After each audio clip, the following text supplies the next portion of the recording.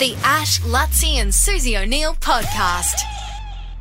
We thought we'd get the Lord Mayor on just to talk about where we're at in terms of the post-floods and the recovery efforts, and he joins us now. Good morning, Lord Mayor. I see the full bus timetable back this morning. Ooh.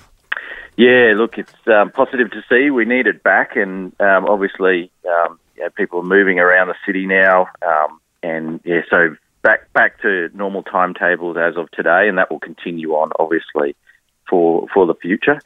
The other thing that's happening is we switched off the parking meters in February, and we're keeping them off until the end of March now, given what's happened. So another month of free metered parking all over the city, wherever there's parking meters. Oh, great.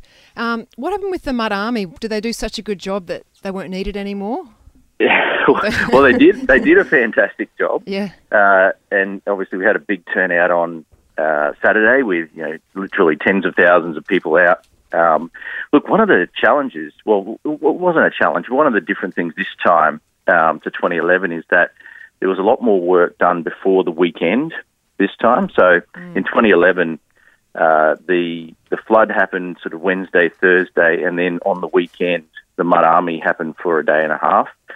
And this time, the flood happened, as you're aware, on Monday, Tuesday, and then the cleanup started, obviously, with the friends and family and neighbours getting into it. So there was a lot more work done before the weekend this time. But nevertheless, we've got the army out, we've got the council crews out, so that the actual army is out there knocking on doors and helping people that need help, and we're coordinating that. I've noticed that a lot of the stuff has already started to be picked up on the sidewalks. It's so disheartening when you drive past those streets and everyone's got all their belongings outside on the footpath. It makes me want to cry. But you've already got a lot of it picked up. When do you think all that'll be cleared up?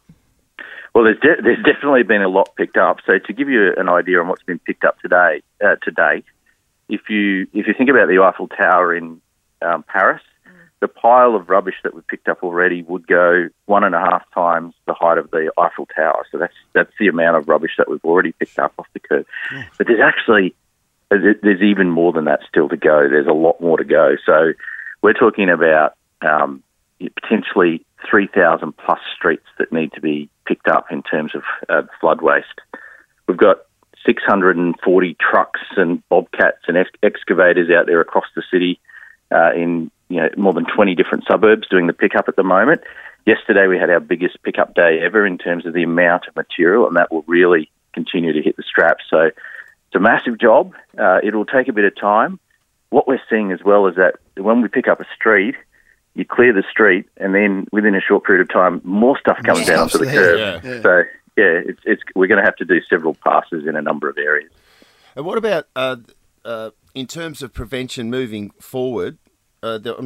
Mike O'Connor's in the paper this morning saying, why don't we get our top engineers to design some type of angled shield that can deflect all of this debris as it's coming down the river, particularly our city cats and our terminals, so that moving forward when we get another event like this, that they are going to be protected, or even if there's going to be something, move them all out into Moreton Bay before. Like, what preventative measures are we going to learn from this?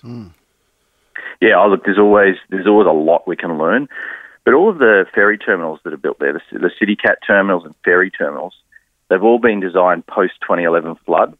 In 2011, there are a number of terminals that sank entirely. We have not had a single terminal that has been sank. We've basically we've designed them to a really strong level. And so they were hit with a lot of debris, and we've all seen the pictures of that. Yeah. But all of those terminals are still standing. They'll need a little bit of repair work to bring them up to standard. But in 2011, we literally lost entire terminals. We lost the Riverwalk. The Riverwalk's still standing. It's been built strong. Yeah. The terminals are still standing. Yeah, and certainly one of the things that we need to look at is the issue of all of these pontoons that are getting loose and what can be done about those as well.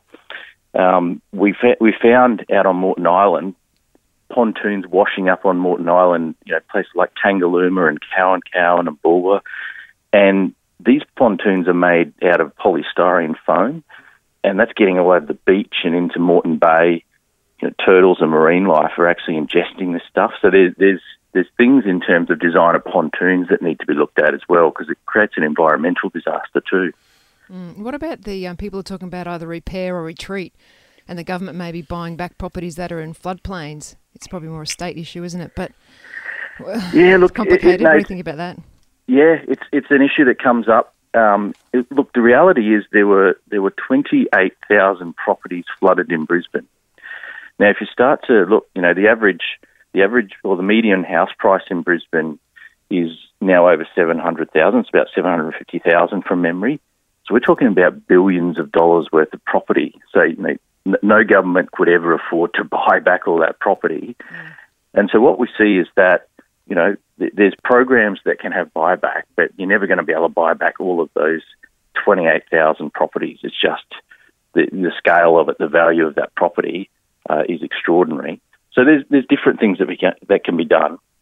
That's one that we can look at in really extreme areas. We can look at buyback programs, but then there's also resilience programs, which are important. So that means making sure buildings are designed in a way that, if they do flood, they can be brought back up to standard and up to scratch much more quickly and with less damage. And so we've got a program where we're supporting owners in fitting out their buildings in a way that, when the flood comes in, they can hose it out and be back up and running really quickly. Different types of materials used, different electrical systems, and that's already shown to be effective in a number of areas where it's been used. Well, thanks for coming on, providing an update. It's a pretty comprehensive update, and it's nice to see that we have a full bus timetable back this morning, and that free on-street parking that we've been enjoying, that will continue until the end of this month everywhere in Brisbane. Thanks, Lord Mayor. Thanks, guys. The Ash, Lutzi and Susie O'Neill podcast.